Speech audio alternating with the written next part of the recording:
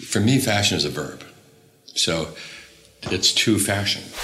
You're listening to Wardrobe Crisis with Claire Press. Join me every week as we look at sustainability, ethics, and the business and madness of fashion. Hello everyone, how are you all doing? I've been saving this interview up for the right moment, and here it is. Because Friday, May 22nd is the International Day for Biological Diversity. But actually, this whole year was meant to be about that. The World Economic Forum named 2020 the Year for Nature Action. And it was supposed to culminate in this big conference about the UN Convention on Biological Diversity, which was supposed to happen in October in Kunming in China. Our guest is Helen Crowley, who's an advisor to the World Economic Forum. But she also works for Kering, where she heads up sustainable sourcing innovation and works with brands like Gucci, Saint Laurent and Balenciaga. Now, Helen lives in France, but as you'll hear, she's an Aussie, and she's got a PhD in zoology. We recorded it in London. It was late January, the night before a panel discussion we were both part of at the Sustainable Angle, which we didn't know at the time was going to be one of the last big fashion events in London before the shutdowns put everything on pause. Now, I asked Helen at that time about this big year for nature and the UN conference. And remember, we didn't know that it would get postponed, but she told me it's long-term anyway. All the countries get together who have signed the convention, so there's more than 190 that have signed the Convention on Biological Diversity, and they decide on what the rules of the game are. What are the rules that we're going to adhere to make sure we're going to stop losing biodiversity and we're going to start restoring it wherever we can and however we can? What are the targets we're going to set and what are the rules? And that's really important to have that.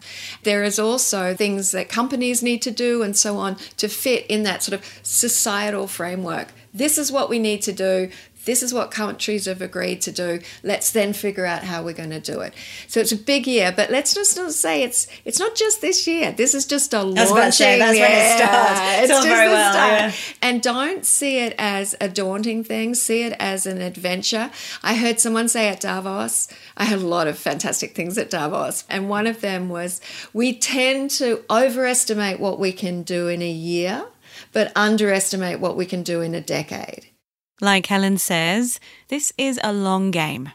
And you know what? The stakes couldn't be higher. 1 million animal and plant species are now threatened with extinction. So we obviously need to change our ways. But there is good news because we have the tools. There's a map for that. Helen reckons regenerative agriculture is a good place to start. Now, if you like this episode, I might suggest that you go back and take a listen afterwards to number 73, which is with Claire Bergkamp from Stella McCartney. And finally, before we dive in, I've got a new website. I'd love you to check out all our new content and magazine at thewardrobecrisis.com. Helen, welcome to the Wardrobe Crisis podcast. Hi, thank you. Great to be here. I love that you have made time for this. You've just stepped off a train. Of course. We're going to talk about one of the most important issues facing us, so I can always make time for that. Thanks, Claire. We're going to be talking about a few concepts here that I think it would be helpful to define up front. And I want to start with biodiversity. The World Economic Forum calls it the most fundamental building block of nature and defines it as the variability and abundance of living organisms and their habitats. Okay, Helen, your turn. When we talk about ecosystems, what do we mean? Okay, so ecosystems, it's like a community of living organisms. It's a community of bugs and birds and trees living in a particular environment. So it's an ecosystem, basically the interaction of those things living with the place they live in. So you can have a lake ecosystem or a mountainside ecosystem, and it's all the animals and the plants that are living in that community and interacting together. Perfect. Now a big one. What do we mean when we talk about regenerative agriculture? So regenerative agriculture, it's about the practices that farmers do in the way they grow things or the way they graze animals, where instead of destroying the soil structure and the life that is all around in the plants and so on, they've got a practice where they regenerate it. So basically they use less chemicals and they use practices that make sure that the soil or the microbes living in the soil come back, that the plant diversity comes back, and that the whole system becomes much more of a sort of natural system. But you can still farm it. But also positive rather than just it's less all harm. very positive. It's not about just doing less bad, it's about doing more good. And that's where regenerative is different to just restore or restorative, which is a nice word. We like being restored ourselves, but it sort of implies you're sort of going back to some baseline, whereas regenerative is really like, it's like rejuvenation. Yeah. You're getting younger or you're going back to a better place, you know. Okay, one more, and it is natural capital. Now, this was a phrase I'd not really come across. No, natural capital is a relatively new phrase, and it's a lot of these words, okay, we do use them interrelated with biodiversity and nature, but natural capital was a way of articulating and saying to everybody, look, nature out there creates services for us. Biodiversity, all those living bits of nature create services for us, and they're worth something. But then that's another one of these phrases, ecosystem services. Okay, so look at it like this. Let's go back to basics. Biodiversity is everything living on the earth. It's the species and the ecosystems, all the living bits. It's like the living skin on the bones of the earth. Nature is like the bones and the living bits. But without biodiversity, a mountain is just a pile of rocks. Without biodiversity, soil is just dirt.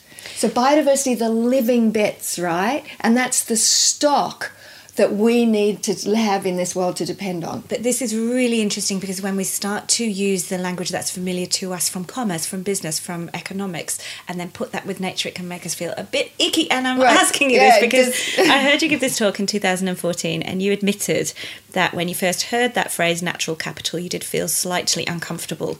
As a zoologist, you asked yourself, does it take us away from the emotional connection of a word like biodiversity? But you came around. I've come around because I think we need every single, I was going to say tools, but it's not really tools. I think we just need every way of communicating to people. I mean, everyone's tribal. Everyone comes from different backgrounds and they have different ways of communicating. So we have to learn to communicate with different people using different translations to say, this is why nature's important. So the natural capital, the idea that there's a value in there, it's a capital that we need to respect, an asset, is a way of talking to a community out there, the CFOs, for example. Business. The economic system in which we live in hasn't quite shifted enough yet to really integrate those other values. We're getting there. There's a lot of discussion about business with a purpose and creating value more than financial value. Anyway, back to your definition. The point is we use these different words, and the scientists use biodiversity, but other people use nature. You know, we talk about natural capital when we're talking about, look, you've got to understand there's a value, an inherent value, as well as a value created for society by nature.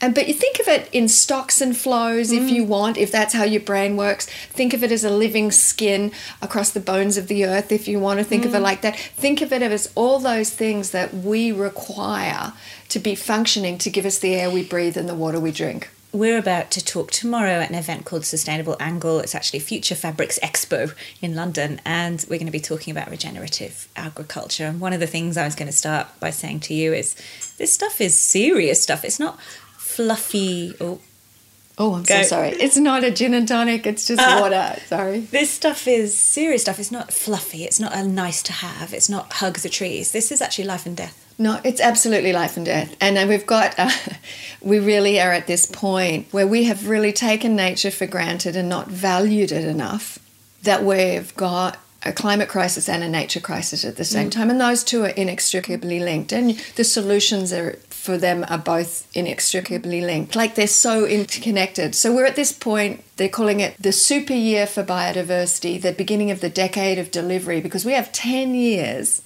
to turn up the biodiversity curve. So they talk about the curve of biodiversity loss. We've got to inflect that curve so we're not losing, but we're restoring biodiversity. And at the same time, we've got to slow the climate curve of greenhouse gases. Okay, we're going to get deep into this, but I just want to briefly touch on the fashion connection up front. Obviously, you've come from fashion. We're going to talk about that. Yeah. But why, you mentioned links.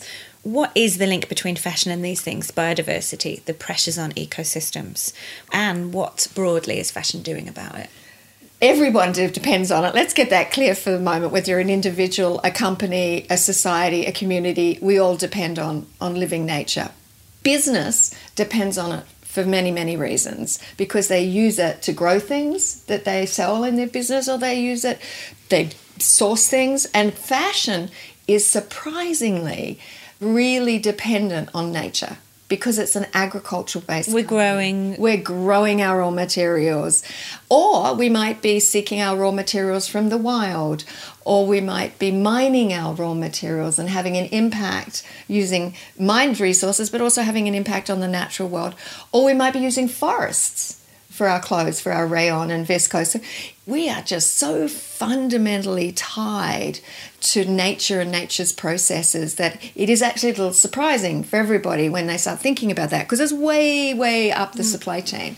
But now they're starting to think about it. Now, I asked you what fashion's doing about it. It's too big a question to answer super quickly, but just broadly, is fashion becoming more engaged with these conversations around protecting nature and actually looking at regeneration as opposed to just not polluting, for example? Yeah, doing more good and not just less bad. Absolutely. And I can say that categorically and happily and optimistically that I've seen a change in the way fashion is looking at its supply chains and its impact towards understanding how it relates to nature because of the Fashion Pact.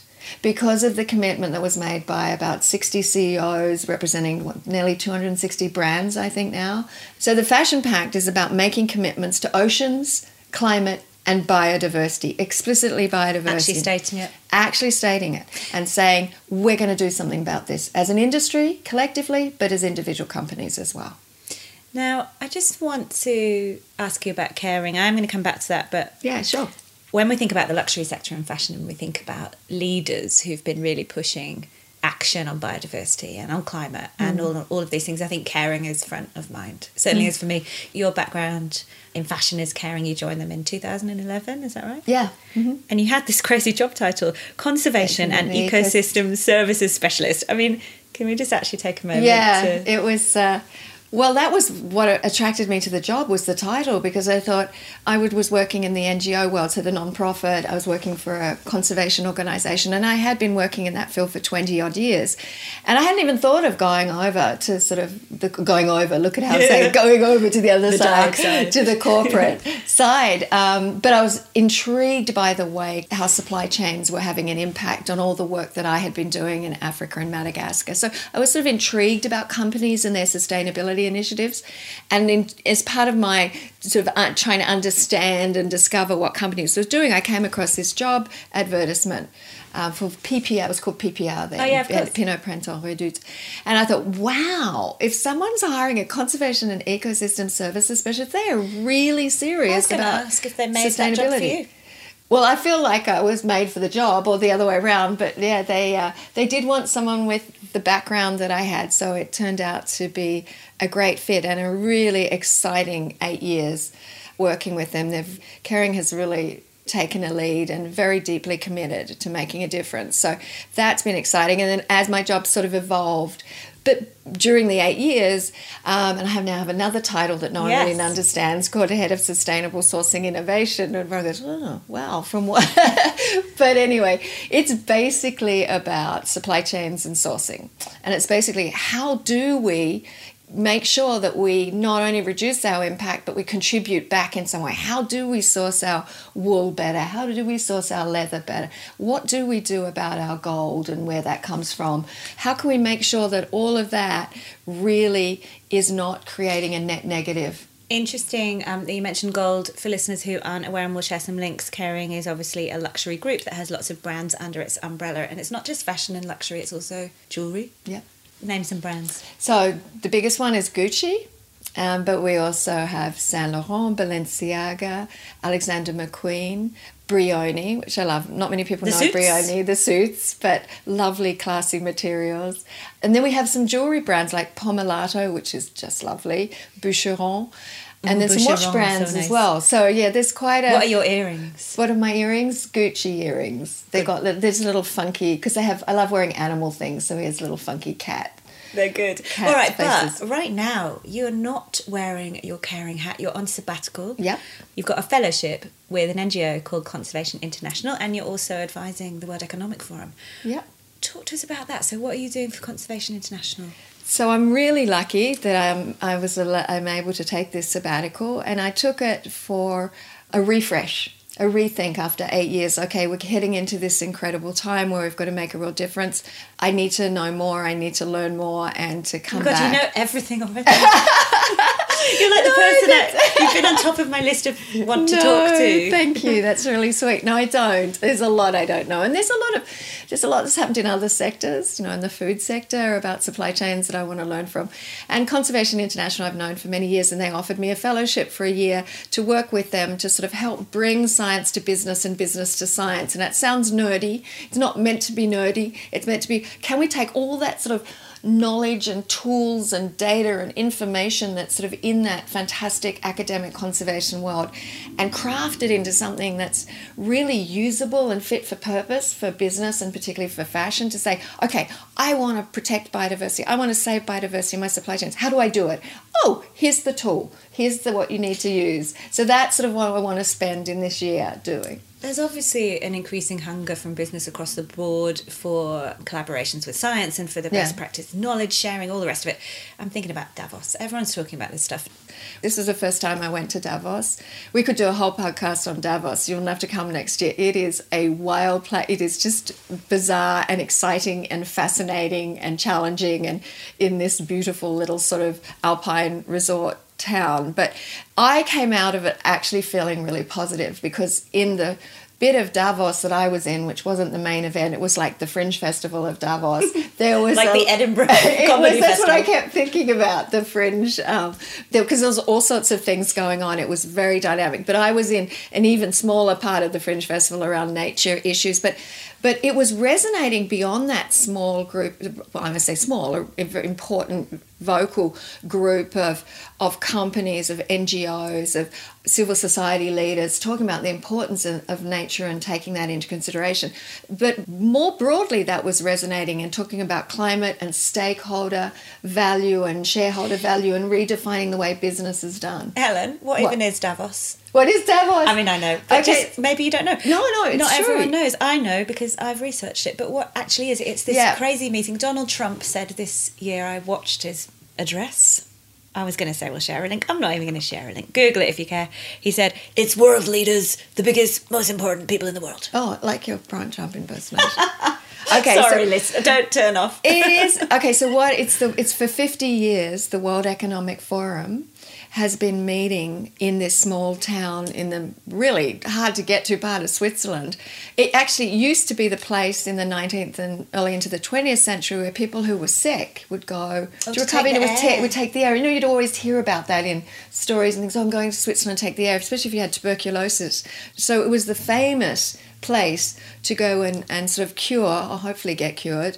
And then in the interim it became a ski resort and whatever. And then 50 years ago the World Economic Forum started having meetings there, bringing world leaders together, corporate leaders together to talk about the state of the world. And you can read a lot of critique about Davos. I was going to say, a lot of people want to say, people flying there in their Learjets to talk about climate change, or self-satisfied business leaders patting themselves on the back. Yeah. But a lot of really important things do happen there, don't they? Absolutely. Especially, I guess, off stages. Yep, but that's what I say, around it's the networking, it's the fringe, it's the other events that are going on. And it's not just the corporate leaders, the CEOs and the heads of state. There are leaders in all sorts of other areas: conservation, social equity, shareholder value, women's issues. There's so much going on.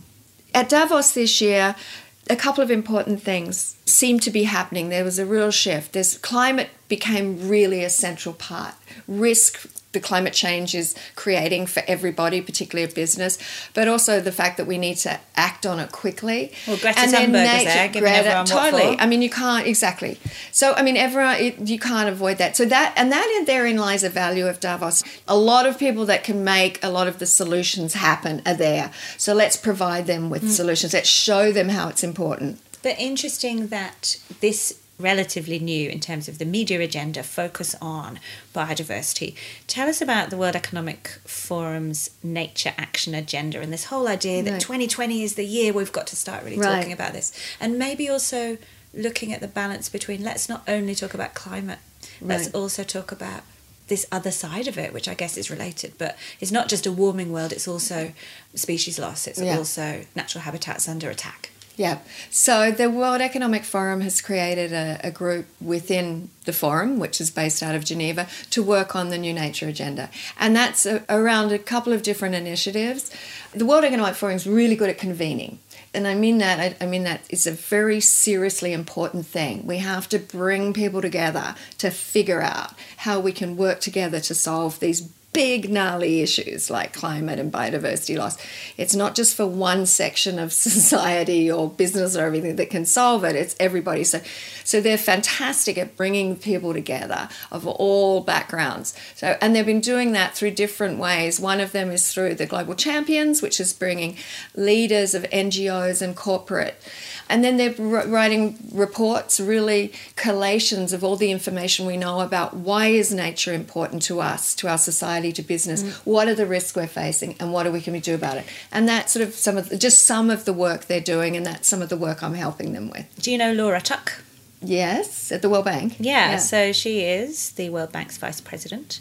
I think you were talking at this event. I watched a YouTube clip of her introducing some speakers at an event last year. I think it was in October in Washington at the World Bank HQ.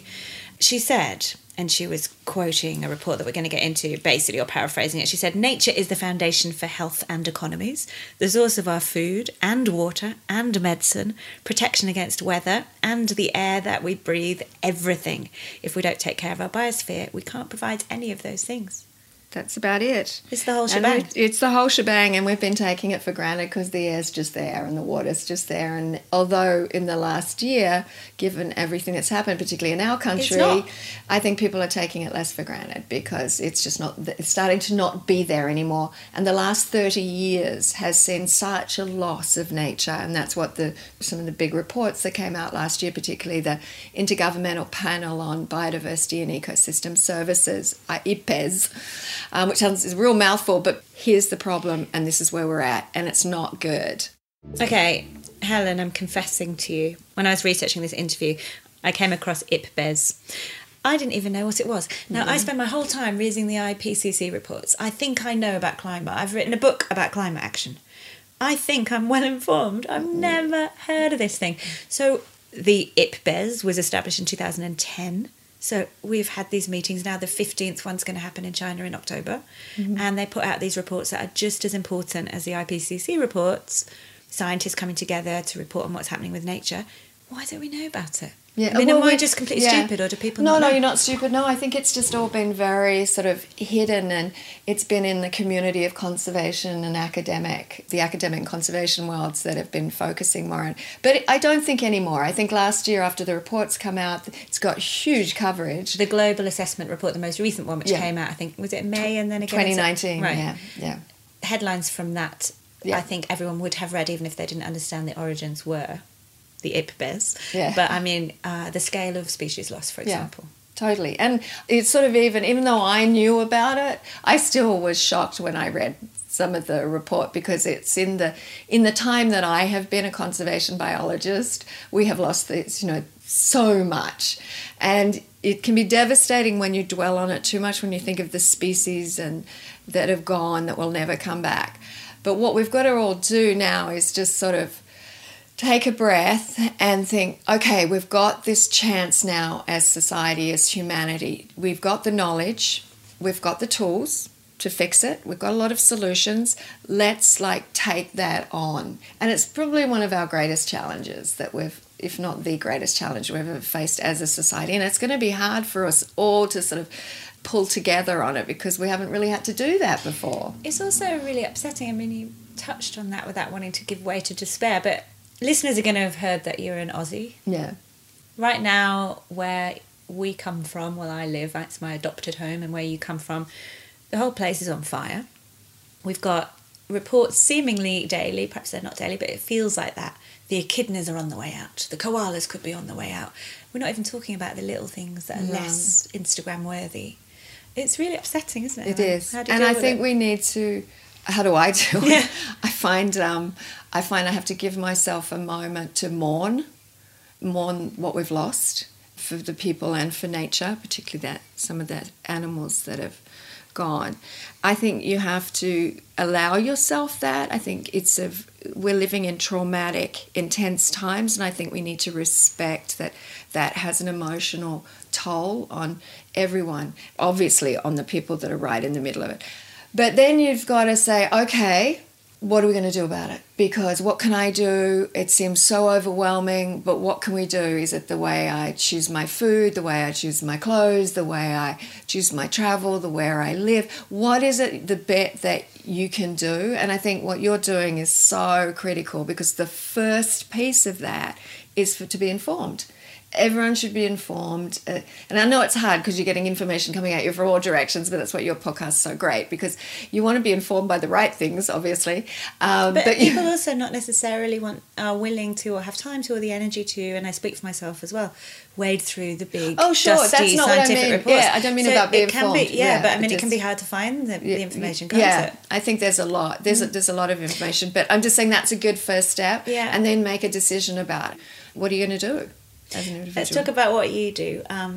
Coming back to Australia, what did you study in the University of Tasmania? I did my undergrad in the University of Tasmania. So I did in science. So I did a Bachelor of Science degree with honours, and then I went. But then you studied zoology or ecology. Zoology, yeah. And then I went. ANU, Yeah, right? I did that, and then I did a PhD.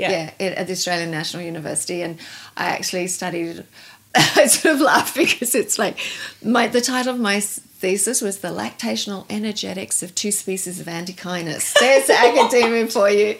It was, and I thought impets was hard to do with. Right. It was like... What even is an antechinus? An antechinus is a small... it looks like a shrew, but it's called a marsupial mouse. But it looks like a shrew. It is a marsupial, has a little pouch, and basically the females have different numbers of young in different environments, the same species. So I was looking at why is that so... I'm just loving PhDs is so specific. I went to university with someone who studied one medieval poem for her PhD. Oh my God. I'm like, how many years? Just one poem. Come on. Can't remember which one it was. But However, why so specific, Helen? That's what it's a doctor of philosophy. You take a question and you figure something out and you do go in depth, and it's a privilege. I mean, it's fantastic to be able to spend 3 to 4 years researching something and really creating an argument of why you think this animal is doing what it's doing.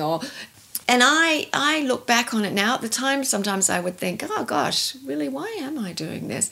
But it trains you to think critically, and it trains you to dig deep and understand things and be able to present them in a PhD. It's in a very science-based way, but ever since I've been trying to learn to present it in less sciencey and more easy to understand way.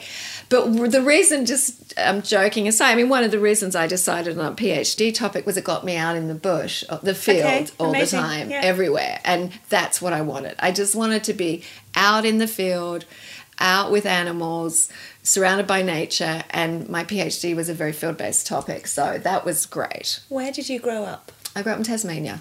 And what sort of kid were you? Were you an outdoorsy, animal-obsessed kid? I guess I was. My dad loves animals. Oh, yeah, I was animal-obsessed, and I got it probably from my dad, and all I ever wanted to do was be a wildlife biologist and just save animals. And I had a dream of going to Africa and driving my 4-wheel drive around, saving lions or saving some fabulous animal. And that's all I ever imagined I wanted to do. So sometimes when I think people say, oh, well, you know all about sustainable fashion and you work for a luxury fashion company, I'm going, wow, yeah. But, it's an important means to an end. And the end is still the same of what I've always tried to do, which is conservation of biodiversity. Before fashion, though, you went to New York. What took you to New York to work with, was it Wildlife Conservation Society. So I actually lived in Madagascar for many years. Oh, you mentioned that before. Yeah, what? And that's working for Wildlife. I was running the Wildlife Conservation Society program. Well, actually, to be fair, when I first finished my PhD, that academic PhD, I thought, well, that's enough for academia for me. I'm going to go to the field like I always wanted to. And I ended up in Madagascar. How amazing. Which was partly because I read Jerry Darrell books. I don't know if you've ever read any Jerry Darrell books. So I spent some time at his zoo when I was doing that, travelling around Europe for a year. And I ended up spending some time at Gerald Darrell Zoo, and I fell in love with lemurs. And I was going to say, Madagascar, I mean, I'm no expert, you tell us, but obviously famous for its biodiversity. Yeah. It's and one of species the that don't most, exist anywhere else. totally. Yeah, it's the fourth largest island in the world, and almost everything on that island, it's a bit like Australia, but we don't call Australia an island so much, and a continent. But Madagascar, it's separated from Africa and Gondwanaland, I think it's about 110 million years ago. So that's a long time ago.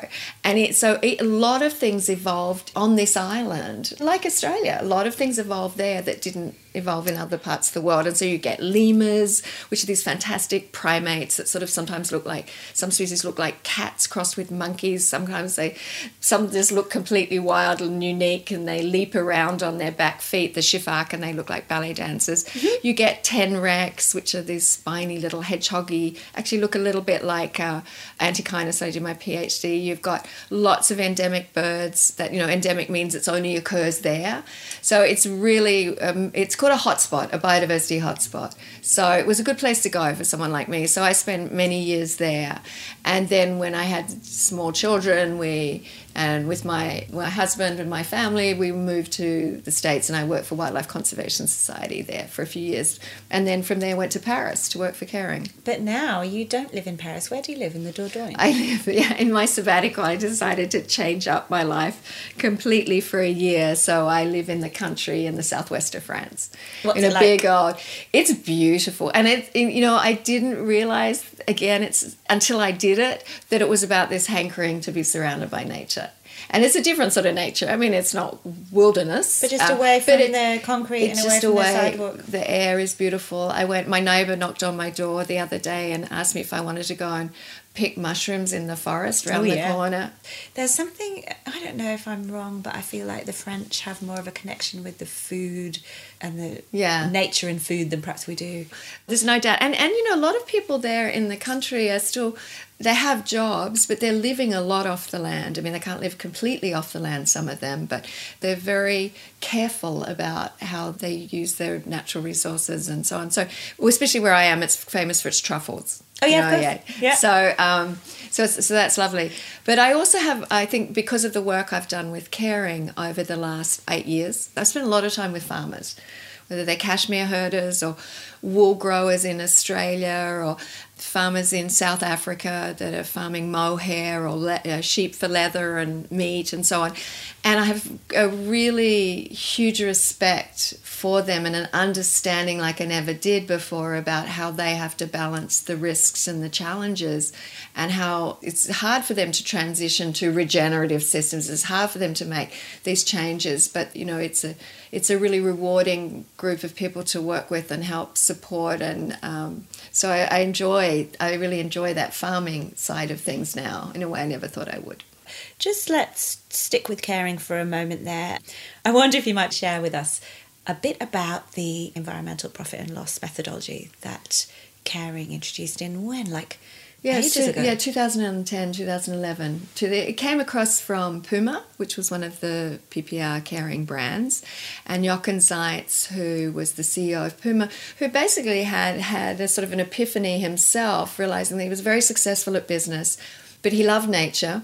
And he spent a lot of time in Africa and was, hang on a minute, what am I doing about this nature bed? And is that it's not integrated into any of my decision making? So he brought that to Francois-Henri Pinault, who's the chairman and CEO of Kering, and said, look, let's do this sort of accounting methodology. It sounds sort of nerdy, but that will help look at what our environmental footprint is. And basically that's what an EP&L is. But it's again, back to what we're talking about language and words. It's framed as an environment profit and loss so that it fits in a business context and that CEOs and CFOs will say, pay attention because they go, it's a profit and loss. Do I need to know about that? Yeah. Oh, it's an environment one. Yeah, but, you do. Oh, okay. And you do. So it was clever. So there'd been no obvious systems in place broadly for companies, brands, designers sourcing people, anyone, to really look at exactly what those impacts might be across everything. It's carbon, it's water. Yeah, we use 6 indicators. So it's how much land you use and the impact you have on your land, how much greenhouse gases are emitted, water is used, water pollution, air pollution, and solid waste. So 6 across. Now the thing that makes the EP&L so important is not just that it's trying to cover a suite of indicators that help us understand our impact and dependencies on natural capital or nature or the environment, but also it's across our entire supply chain. So it's not just about your shops and it's not just about your manufacturing facilities, it's your entire supply chain. Right back to the farm. And that right back to the farm. And even though you don't own that as a company, but you source from it. And that's what makes it really interesting, because it shows that most of your footprint, most of your impact is at the farm or at the forest or at the mine. It's so interesting, and regular listeners of this podcast will know that often that is an excuse that brands everywhere use. Oh, well, sorry, we don't own it. So even when we're looking, for example, at trying to reduce carbon impacts, people always say, well, look, we've gone to renewable energy in our headquarters and in our distribution centres. I'm thinking about Zara.